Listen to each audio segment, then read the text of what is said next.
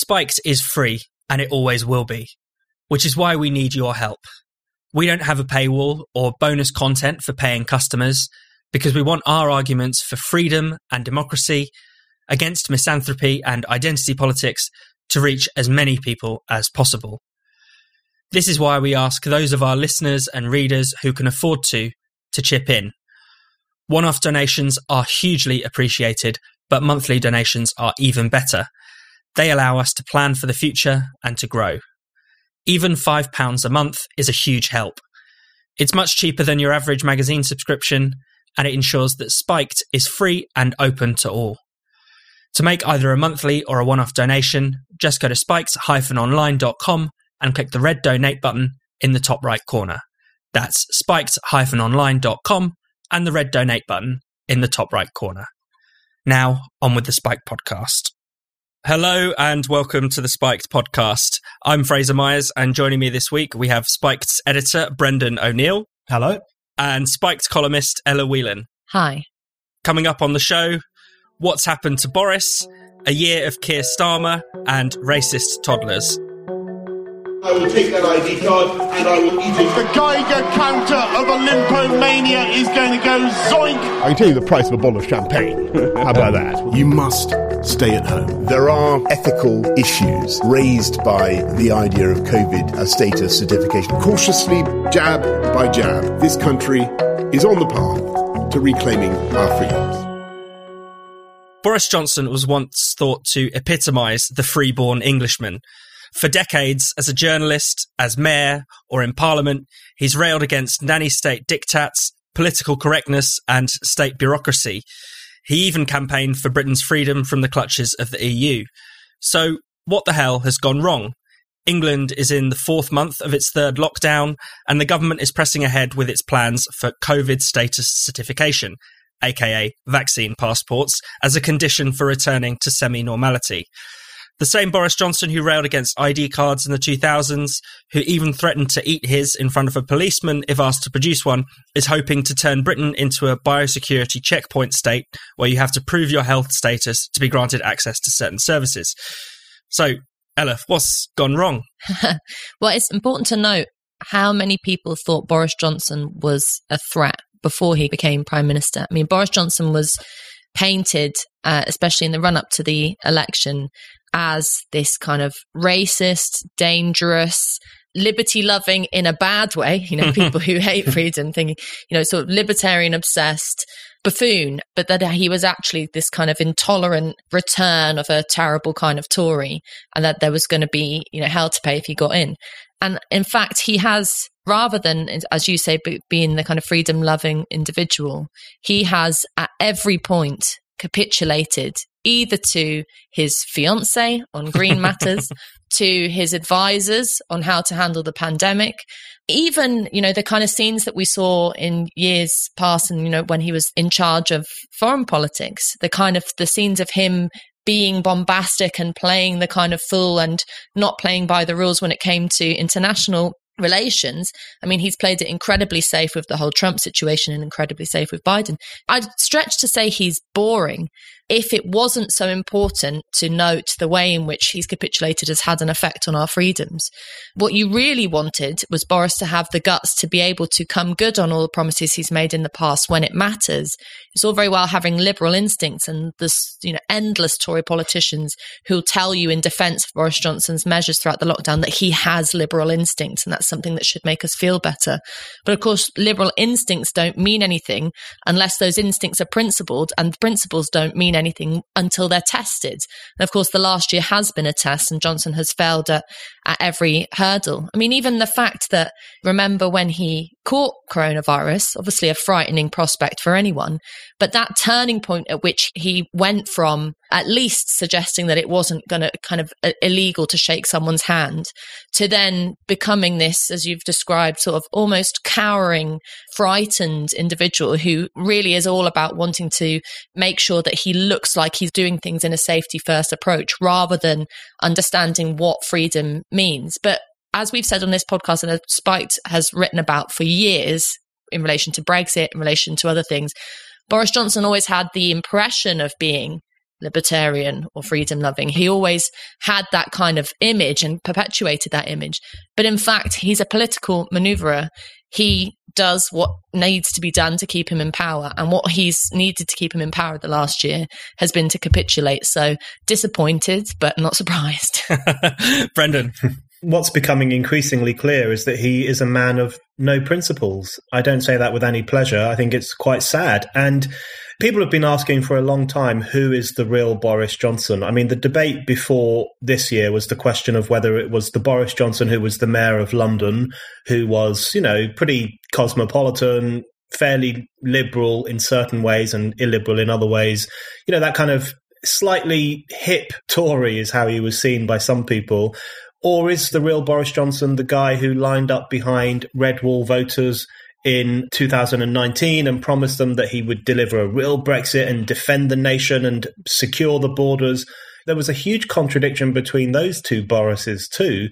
And people have been asking, who is the real one? And lots of people came to the conclusion that the real one was the Mayor of London, Boris, and that the Red Wall Boris was a bit of an act, wanted to get into power. He knew that the best way to do that was by cozying up to angry working class voters, and that was very, very successful for him. So there's been a long discussion about who Boris really is. And I think the fact that that discussion goes on points to something that Tom Slater wrote about this week, which is that Boris doesn't really believe in anything. And he gets pushed around by one belief after another, and he chops and changes things. He infamously wrote 2 columns in the run-up to the EU referendum. He told his friends that he just couldn't make his mind up. And then we're supposed to believe that he was the huge, important figurehead of Vote Leave. None of it stacks up. And I think what we've seen over the past year, I was someone who was fairly sympathetic to the government's plight when COVID-19 first hit. And I still think that the idea that the government is responsible for all the deaths is absolutely ridiculous and perverse, even though they definitely made catastrophic errors in relation to care homes. So they had a difficult situation. It's not as if any other political party in this godforsaken country would have dealt with it any better than they did.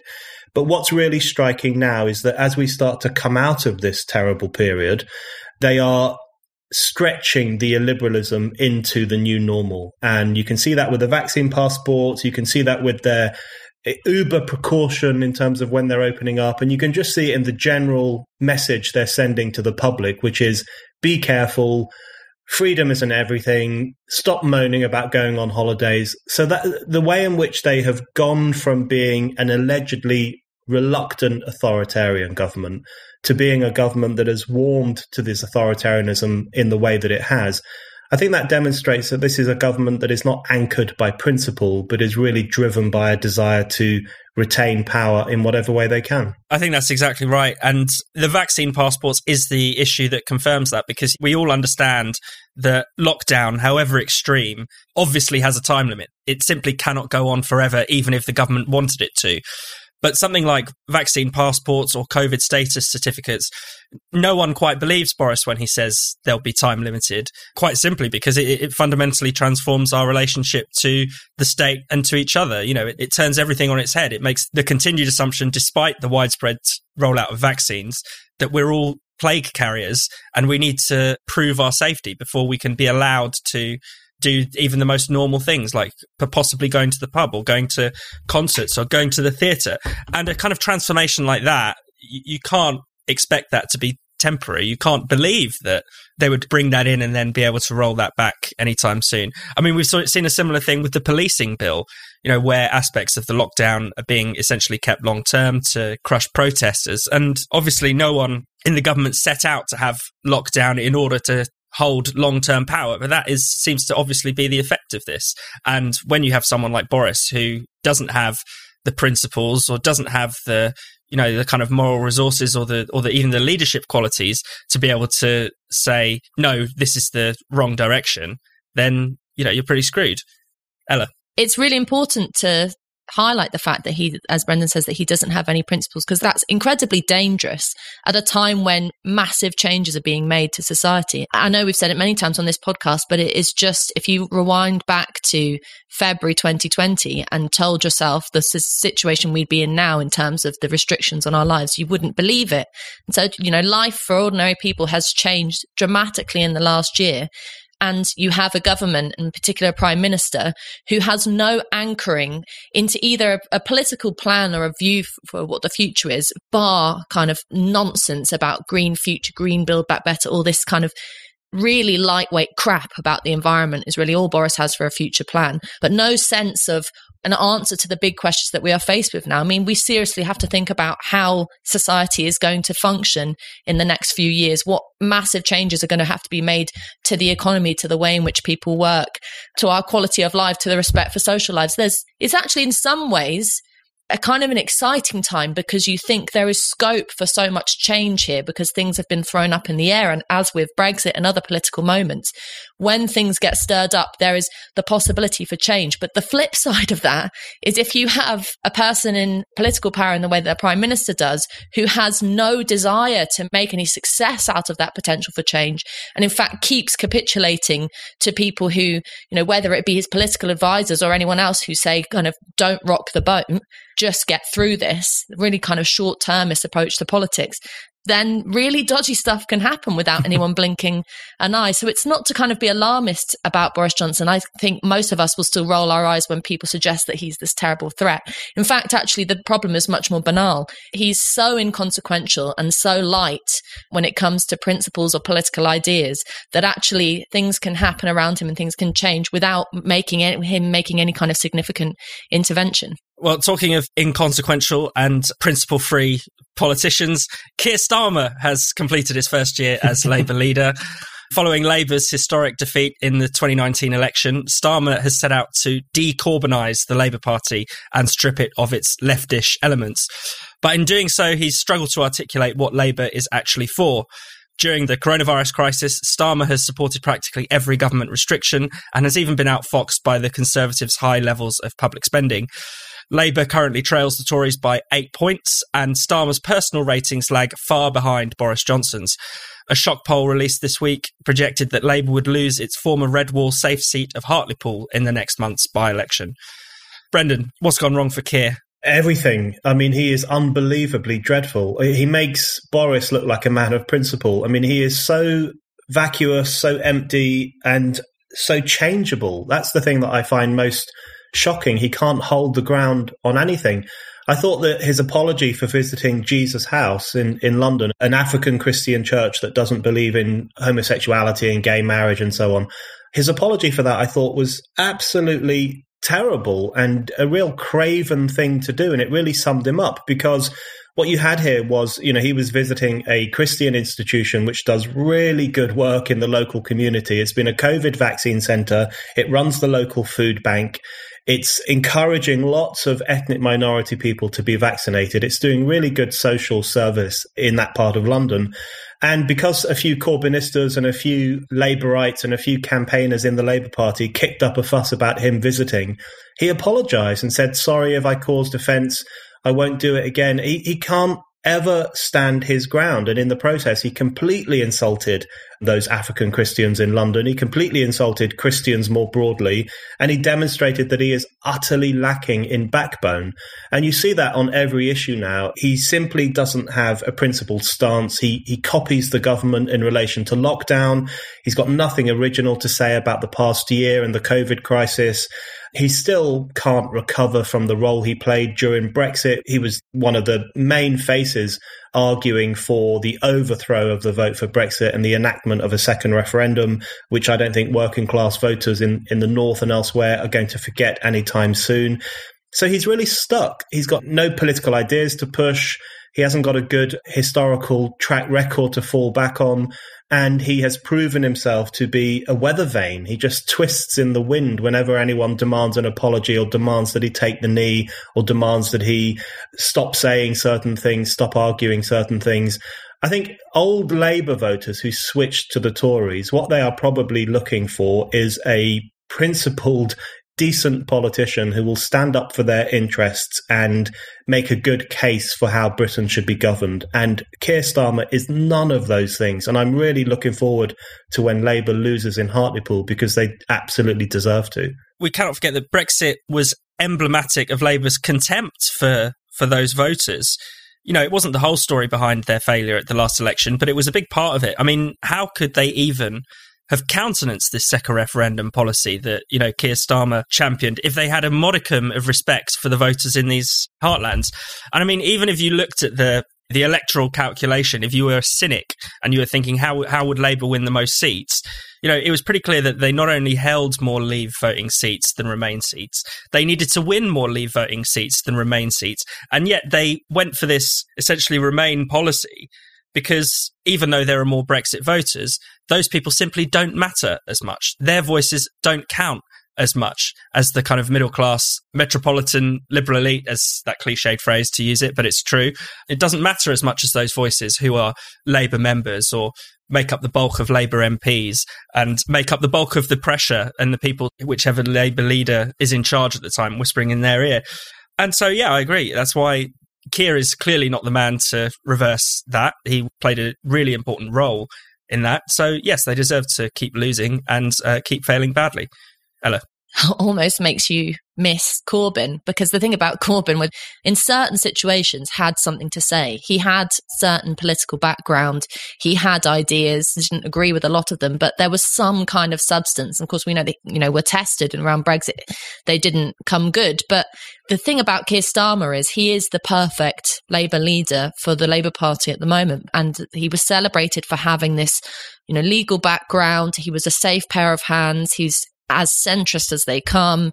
He's kind of, suits everyone because he says nothing, and has done the most despicable thing, which is pretty much define his entire time as Labour leader as in opposition to Corbyn, as, in trying to denigrate the Corbyn years, not realising that actually at least something was happening to a certain extent within the Labour Party during those years. But the really important thing that people kind of forget about him is that his background, especially in his role as Director of Public Prosecutions, he had a central role in defining some of the things that are now posing a problem. So the reason why he was particularly quiet around the time when the Kill the Bill protests were happening around the police bill over the last month was because if you look back in 2012 in his role, he released guidelines. It was around the time that the student protests were kind of kicking off, and he released guidelines that allowed police to prosecute protesters if there was significant disruption to public and businesses. So everyone's spending all their time slagging off Priti Patel. Keir Starmer, laid the ground for those kind of crackdowns on protest a decade ago. And so he's got this really quite a liberal history, and then finds himself at the head of a party which claims to be about the interests of the working man. The working man's out on the street to a certain extent, protesting, and he has nothing to say. The frustration that I think we've had for many years with the Labour Party is that they just won't die. It just won't crumble, despite the fact that it's losing votes left, right and centre, and it has nothing to say. But I think that's why Keir Starmer really signifies that kind of stagnant situation the Labour Party finds itself in, because he just plays it safe the whole time. I mean, it really can't be overstated that a party that's supposed to be in opposition to middle and upper class Tories has had nothing to say about the way in which the lockdown has destroyed working class lives throughout the year, and instead has played it safe simply on the basis of not wanting to look like they're being oppositional. I mean, if an opposition doesn't want to look oppositional, what the hell is the point of it? And Keir Starmer really embodies that pointlessness of Labour. Spiked is producing more content than ever. And I know you want to keep up with all the fantastic articles, essays, podcasts, and interviews that we're publishing every day. If you never want to miss anything we do, make sure you sign up to our daily newsletter.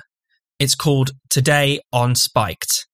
Every weekday, you'll get a roundup of all of Spiked's content, plus some exclusive commentary from the Spiked team, usually Tom Slater or myself. To get all of that, just go to spiked-online.com/newsletters and sign up to Today on Spiked now. Now, back to the Spiked podcast.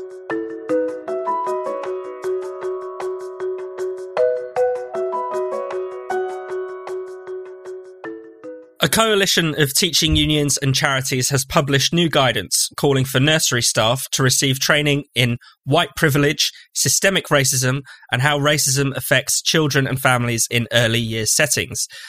Since last year's Black Lives Matter protests, we've become used to demands to decolonise university and school curricula and for diversity and implicit bias training to tackle institutional racism. And now we're being told that even babies and toddlers have to learn to recognise their skin colour and potentially their racist behaviours. According to this guidance, colour blindness and treating children equally should not be considered and will only entrench existing racism. Brendan, what have you made of this? I think it's really shocking, actually. I mean, it's equally ridiculous and shocking. It's ridiculous because, the idea of bringing critical race theory to nurseries, interrupting playtime or time in the sandpit or whatever kids do in nurseries these days with, lectures about white privilege or information about race is preposterous and surreal. But at the same time, it's genuinely shocking, and it shows how far the identitarian crusade is going. We've known for a long time, we've talked a lot about how problematic the identitarian crusade is, the way it rehabilitates racial thinking, it encourages us to obsess over race, obsess over skin color, to determine how we engage with people according to whether they are black or white or Asian or whatever else it might be.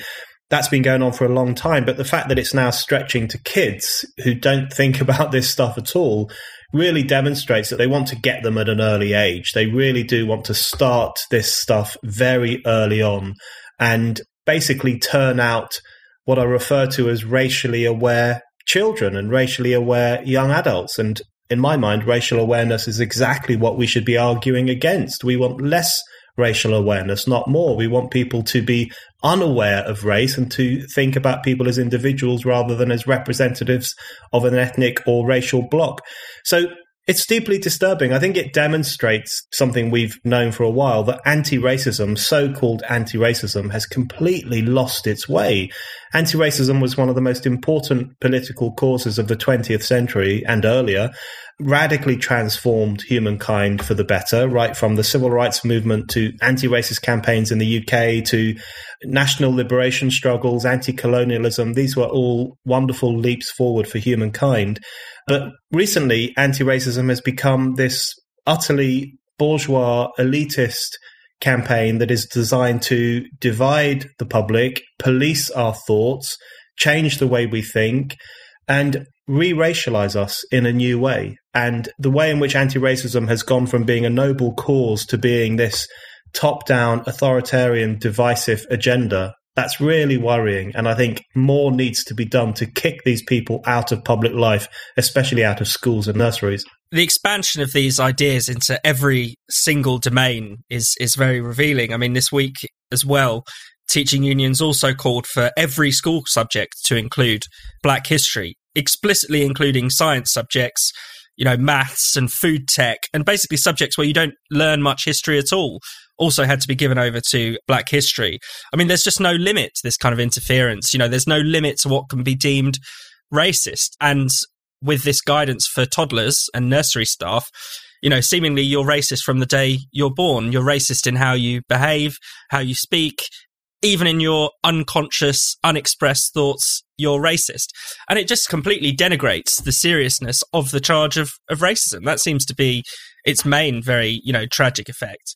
If everything is racist, then nothing is. Ella? It's also a really instrumental way of looking at education. I mean, in terms of food tech, if you wanted to teach kids how to cook different cuisines from around the world, you do it because it's fun and because they taste good and because it's, a nice thing to do, rather than it being about training you out of a certain mindset that, if you eat more curry, you'll become less racist. I mean, it's really insulting and an awful kind of way to look at education. But in particular and Joanna Williams wrote about this week, in particular with the move to include discussions about and training about white privilege or racism in the early years in nurseries, babies to 5-year-olds.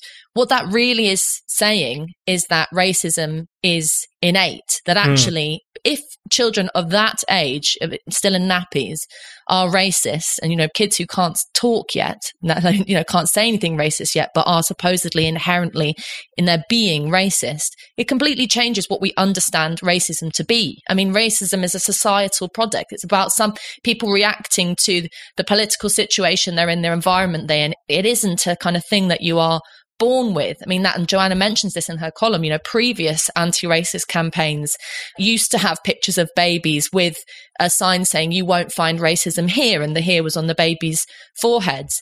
It actually changes the way we understand racism to be a serious thing that can be eliminated. You know, as Brendan says, that you can have a post-racial or non-racial or whatever you want to call it future in which we don't talk about race anymore. But then the flip side of that is if they don't think it is innate, then there's also this really, I think, dangerous and insulting suggestion that what nurseries really have to do is train kids to unlearn the negative things that they have soaked up from their parents. It's a really anti-parent stance. Both parties have formed with this, and the Labour Party's Sure Start programme in the 90s was really all about taking working class kids away from their parents as quickly as possible and putting them into state-run institutions, nurseries, where they would basically unlearn all the bigoted and uneducated crap from their awful parents and spend some time with middle class kids and pick up their kind of righteous ways. And there's a real element of that in this, which is that, you know, you would have to have conversations with young children about why what they've picked up from their families is wrong. And you can really imagine, you know, kids coming in and saying things that they might have heard their parents saying, and the implicit understanding being that the parental home is just a hotbed of racism and all different kinds of isms, and that, you know, the state and education system's business is to train that out of kids. I mean, I can imagine there are some parents feeling absolutely disgusted by this and breaking down that trust just on that sort of basic level between parents and nursery staff or school staff later on is really, really terrible. Brendan, final point. Ella makes a very good point, and Joanna made it too, in relation to the fact that this is now being extended to babies and very, very young children is really striking, because I think what that demonstrates is that so-called anti-racism now very clearly plays the role that racism used to play. I mean, it used to be the racists who said that even children were problematic because there was a biologically determining factor. You know, if you had white skin, you were good. If you had black skin, you were probably bad, or you might turn out bad. There was a biological determinism in relation to race. There was a social determinism in relation to it as well. The idea that black culture would warp black people and make them problematic. All of those poisonous racist ideas that people spent so long arguing against are making a comeback in relation to so-called anti-racism. We're now told that people are born racist. They have to be cleansed of their sin. They have to be corrected. They have to be enlightened by the wise ones. It's given rise to a racially obsessed authoritarian country, and that is the key argument for why we've got to push back against identity politics and make the argument for humanist politics.